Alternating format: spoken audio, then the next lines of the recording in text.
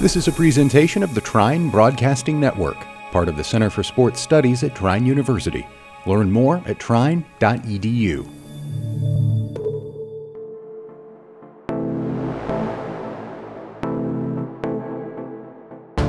Welcome to the Center for Sports Studies podcast. My name is Brandon Podgorski, Professor of Sport Management at Trine University, and I want to welcome you to this week's podcast.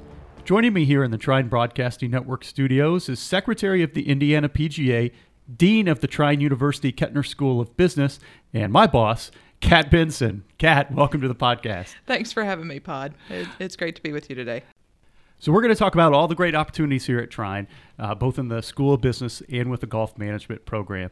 But one of the goals of this podcast is to take a little bit more in-depth look at the business of sport. And I want to begin by talking about the golf industry overall.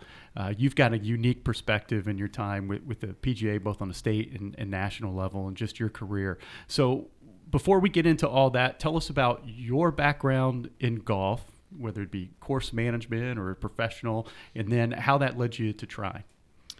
Okay, so I took the long route to get into golf. My dad started me playing when I was little, but I didn't get serious about it until my junior year of high school. Had a rough introduction. We didn't have a girls' team in high school, so I had to play with the guys. Wow. So that really showed me some of the ins and outs of how it could be in the business. But after I graduated college, having played for 4 years and having had some neat opportunities, I had the chance to coach collegiately at Bethel College in Tennessee. And from there, I went to Richmond, Indiana, where I was the director of golf for 2 municipal courses. And then the opportunity at Trine opened up, and it seemed like a really good fit. I love the teaching aspect, but it also gave me a chance to continue to pursue my passion in golf. So here we are, and I feel like I've got some neat opportunities even now to mentor students, to work with some of my former colleagues in the golf business, and have a unique perspective with looking at people who are getting into the business, but also what employers want in all different aspects of the game.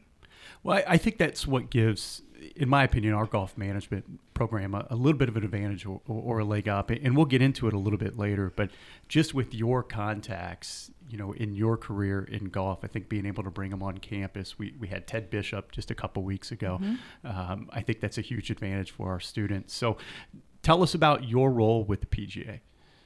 So currently I am the Secretary of the Indiana PGA. That's a 2-year position. From that, I will move to Vice President for 2 years and then on to the President for 2 years. And as an officer of the board, I have the opportunity to work with all of the members of the Indiana PGA, both associates, head professionals, and everybody in between. But that also gives me a unique perspective with some of the national goings on. I've had a chance recently to meet people from other sections, and we have a really neat network nationwide. Golf is a small business, and we're able to provide some really neat opportunities for our students. We're in an area of the country where conceivably we can play golf maybe 8 months out of the year. Sure. We got 8 inches of snow outside right now. So what's different? Is there anything different with Indiana and the PGA or how things operate as opposed to other states? Well, the biggest difference between the Indiana PGA and other states is that all of our golf functions in the state are run through one house, if you will. So the Indiana Golf Foundation, the Indiana PGA, and a lot of the amateur events are run all through one administrative staff. Those things are all separate in other states, and Indiana is a leader in a lot of ways for what's going on in the golf business. But yes, golf in Indiana is definitely seasonal, whereas it's not in Florida, California, some of the other places. But our students adjust, and some choose to travel throughout the year, and others take on roles that allow them to do things even in the winter months or when we're down. So I want to talk about the industry as a whole, but kind of being located here in the Midwest, do we have a pretty dedicated group of golfers here as opposed, I know it's different. You talked about Florida and California, but, on a per capita rate, I guess, do we have a pretty dedicated group of golfers? Is this a good area of the country? There are some diehards. You'll find those anywhere. And Indiana has a pretty healthy following, if you will, in golf. And lots of good jobs and job opportunities for our students and anybody who wants to get into the golf business. We're finding that there's a shortage right now of people who want to work in the business. They don't necessarily understand that some of the work roles have changed, and it's not 14 hours a day, 365 days a year, that there are some perks and some good things to the business. And we definitely want to get that word out because it's paying off just amazingly for our students. And that's one of the things I want to ask about later are some roles for students or anybody who wants to work in the golf industry. Because I'm assuming it's not just being a pro. Not at all. Okay. There are so many opportunities. You can be a head professional and run your own facility. You can be a course owner. You can work in outside operations, greeting customers, doing some of those kinds of things. We have lots of students who want to get into club fitting, others who want to do nothing but teach. We've got sales reps that work for some of the major manufacturers, some really neat opportunities and jobs that weren't noted in the golf business years ago. So it's really neat. Perfect. And we'll talk about our alums coming up, so we'll have a chance to kind of brag about our program. But as we think about the golf industry as a whole, you know, you've seen me play. I'm not a golfer, but I like the game. I enjoy the game. Doesn't mean you don't have fun. That's right. I have a lot of fun. I'm not good in a scramble, but I'm fun. You know, as we look at the industry as a whole on a wide scale, I'm looking at numbers. The last numbers I could find were from 2015, and it looks like, you know, we could call them dedicated or regular golfers. There's about 24.7 million of them across the country, and the number seems to stay static over the past decade. Are we seeing a decrease of growth in the game? Is there a chance for it to increase? Because, I mean, you kind of hear people aren't playing golf anymore, or tennis, or any of the quote-unquote country club sports. Is that true, or is the demise greatly exaggerated? Well, there have been ebbs and flows in golf, just like with any sport, any industry. But over the years, golf has started to change. We all know golf to be a traditional game.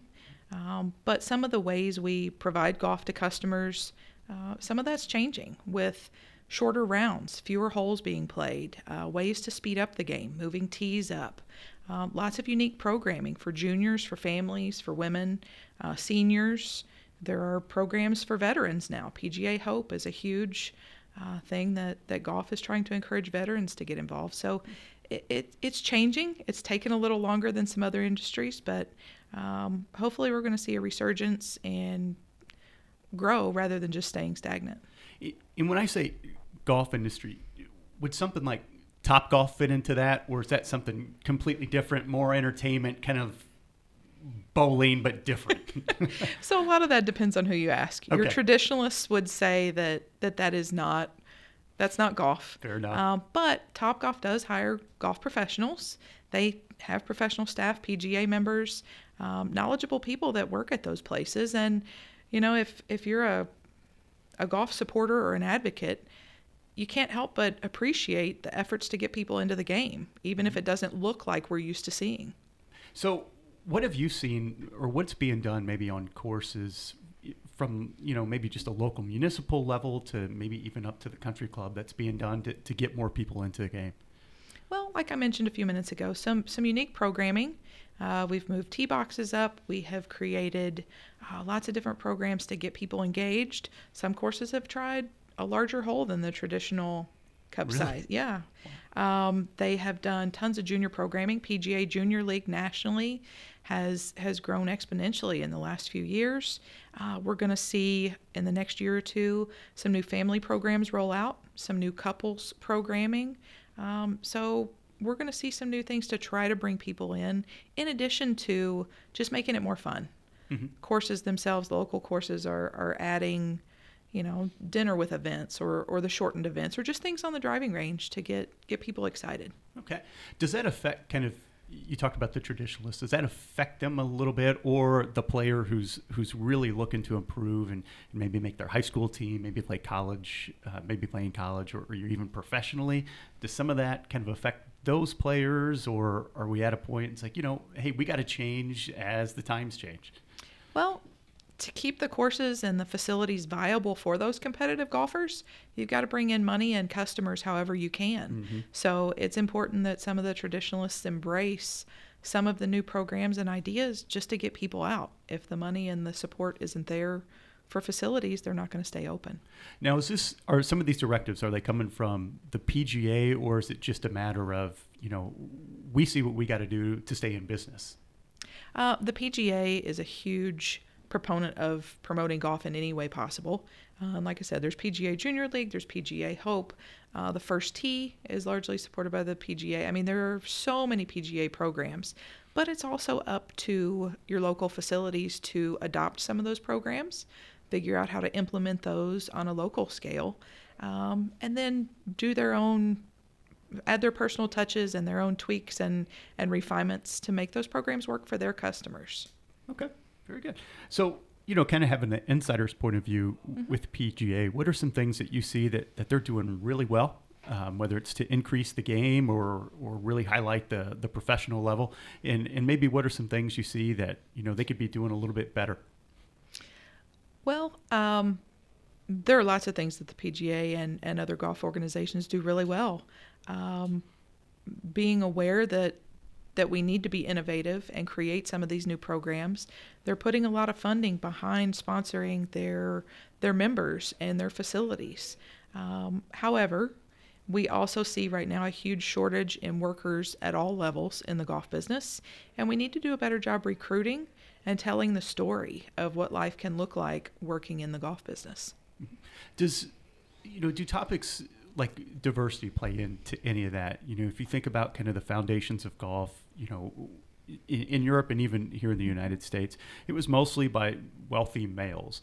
Are there drives to get more females involved in sport and make it more accessible to a wider range of people? Absolutely. So there's an entire department within the PGA now that is working on diversity and inclusion. So part of that starts at the small, like grassroots levels with kids, getting them into the First Tee, exposing students in PE classes to golf. Seth Waugh, the current CEO of the PGA of America, he has a saying, and I know I'm going to mess it up, but he essentially says we need to make the game look more like us, and we need to look more like the game. So he's really pushing, and so is a lot of the staff, that we need to be more inclusive, whatever that means. Programming, how we embrace and invite new members. Lots of ways we can go about doing that.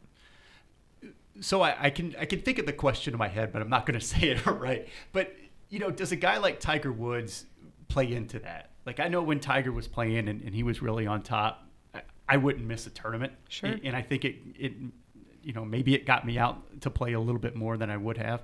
Do we need him back and really need to showcase him, or are there other guys or even ladies on the LPGA tour that, maybe have that charisma that can really put a shot in the arm of the game? I tell my students all the time, there is no doubt that the Tiger effect is important to the game. When he's playing, you see more people at the courses, you see more people buying merchandise. It's inevitable. So whether you like him or not, whether you agree with everything he's done, that's neither here nor there, but he's had a tremendous effect on the game, on the purses, on participation, and on excitement around it in general. So somebody has some big shoes to fill if they're going to try to step up and take that type of advocate role on. Yeah, absolutely. And, I say it and kind of joke, but, golf's just more, it's just much more fun when he's playing well, right? And, personal peccadillos aside, sure. he was it's just fun to kind of see somebody that dominant in any space, because it's just. And as we get older, it's good to see somebody more our age vying for titles and doing some of what he's still able to do. So it keeps the hope alive that with 30 years of more hard Sure. work, I could, I don't know, maybe break 100. So tell us about the Trine Golf Management Program. Kind of give your sales pitch on what we do here at Trine, and what kind of jobs do our alums get into out of here? So we don't have a traditional, from the PGA perspective, traditional golf management program, but we offer something, in my opinion, and in the words of several other people who have visited our program, as well as PGM programs, we offer something even better. So our students are getting their hands dirty. they're doing some of these things. They're giving lessons to members of the community, to faculty, to other students. They are repairing clubs and doing fittings and doing all of these hands-on things, whereas some other students don't have exposure to that. In addition, all of our golf management students have to do internships. They, just like with jobs right now, they have a large selection. They're in super high demand, and some of them are going to some really neat clubs. Our alums we're super, super proud of. We have so many success stories. I recently had to update my list of where all of our alumni are, and it's amazing some of the things they're doing. We have a young man that was just hired down at Valhalla Club, the PGA club in Louisville, Kentucky. Wow. We've got another young man that just moved back to Indiana to be the head professional at Chatham Hills. He had been in Atlanta, Georgia. We've got students who are tour reps for Callaway and Titleist and FootJoy. We've got alums all over the place, and that creates a really, really, really neat network for our current students. Is there going to be an opportunity to get some alums into Augusta National and maybe be able to get some of their favorite faculty members' tickets? Well, I had one young man that thought he was close, and Okay. I told him I had first dibs on the first group he brought out. But we haven't broken into Augusta yet.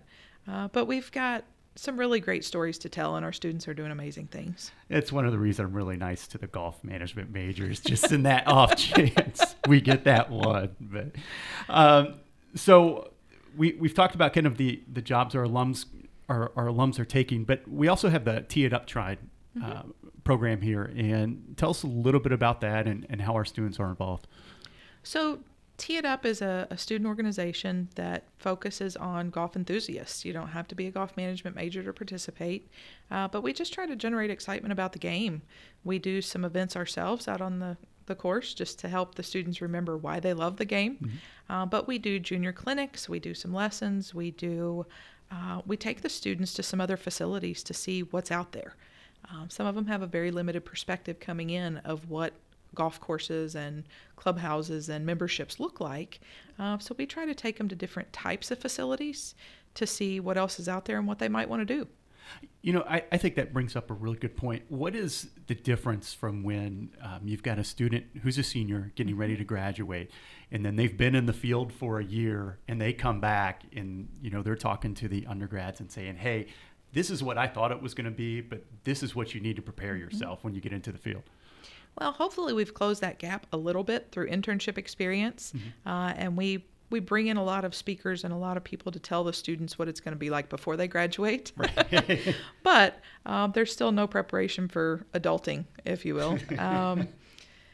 It's awesome to have some support out there when they find things that they have questions about or they aren't sure. We have an alumni network that they support each other. I had a fellow golf professional in Indianapolis last summer tell me, you know, it's amazing to watch these students support each other, even though they're all working at different facilities. They surround each other. They help with advice, all kinds of support, and it's really neat to know that we helped facilitate that. And what are the things that our sport management students have gotten into with their capstone and certainly with help from the golf management program?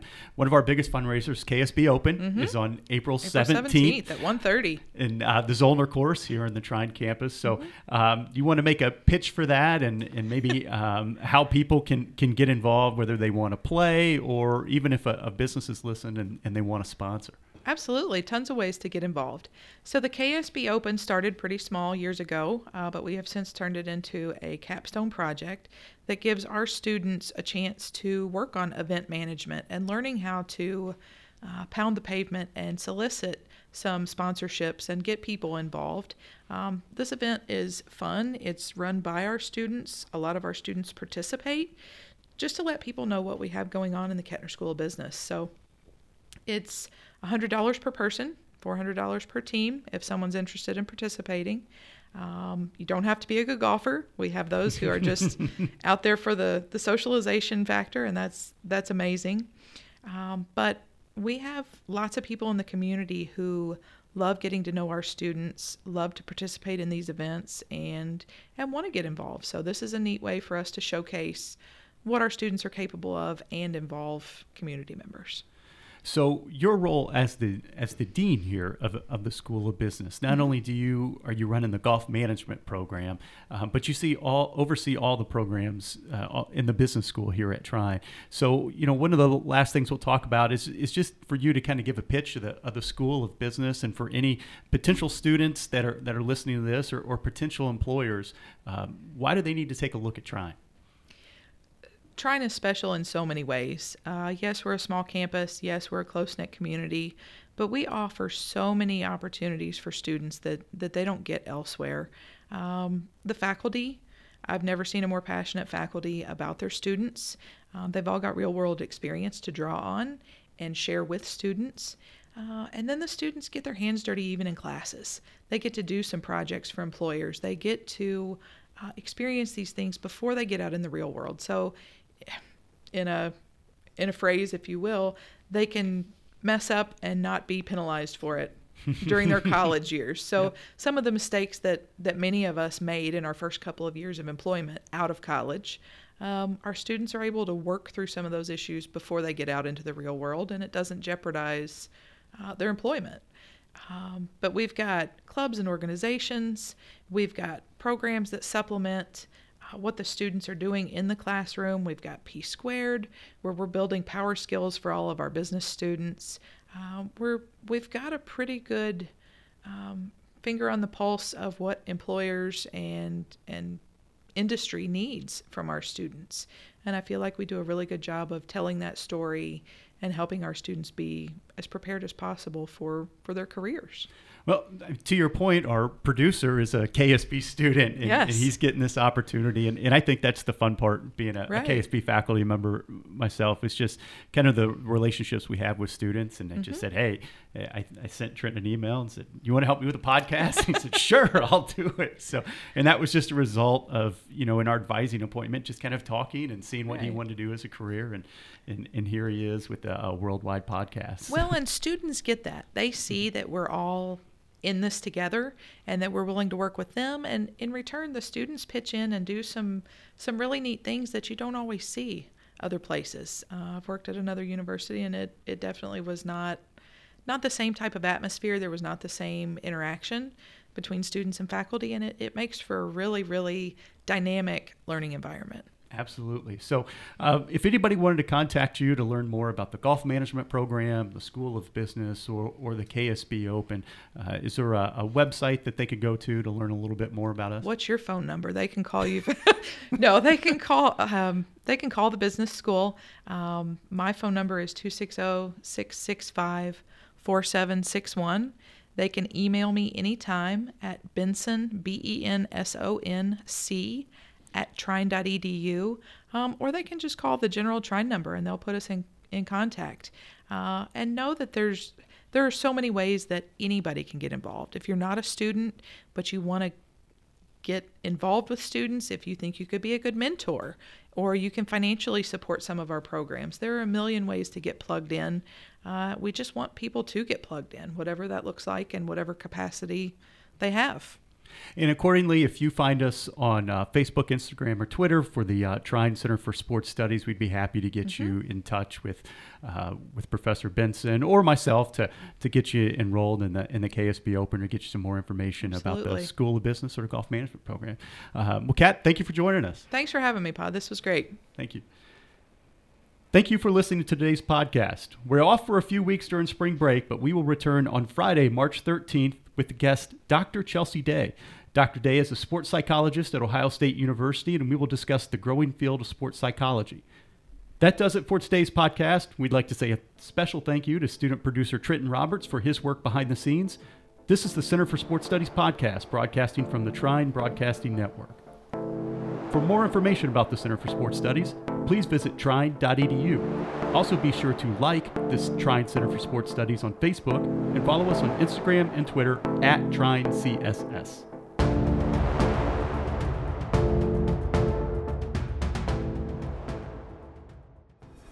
Thanks for listening to this presentation of the Trine Broadcasting Network, part of the Center for Sports Studies at Trine University. Learn more at trine.edu.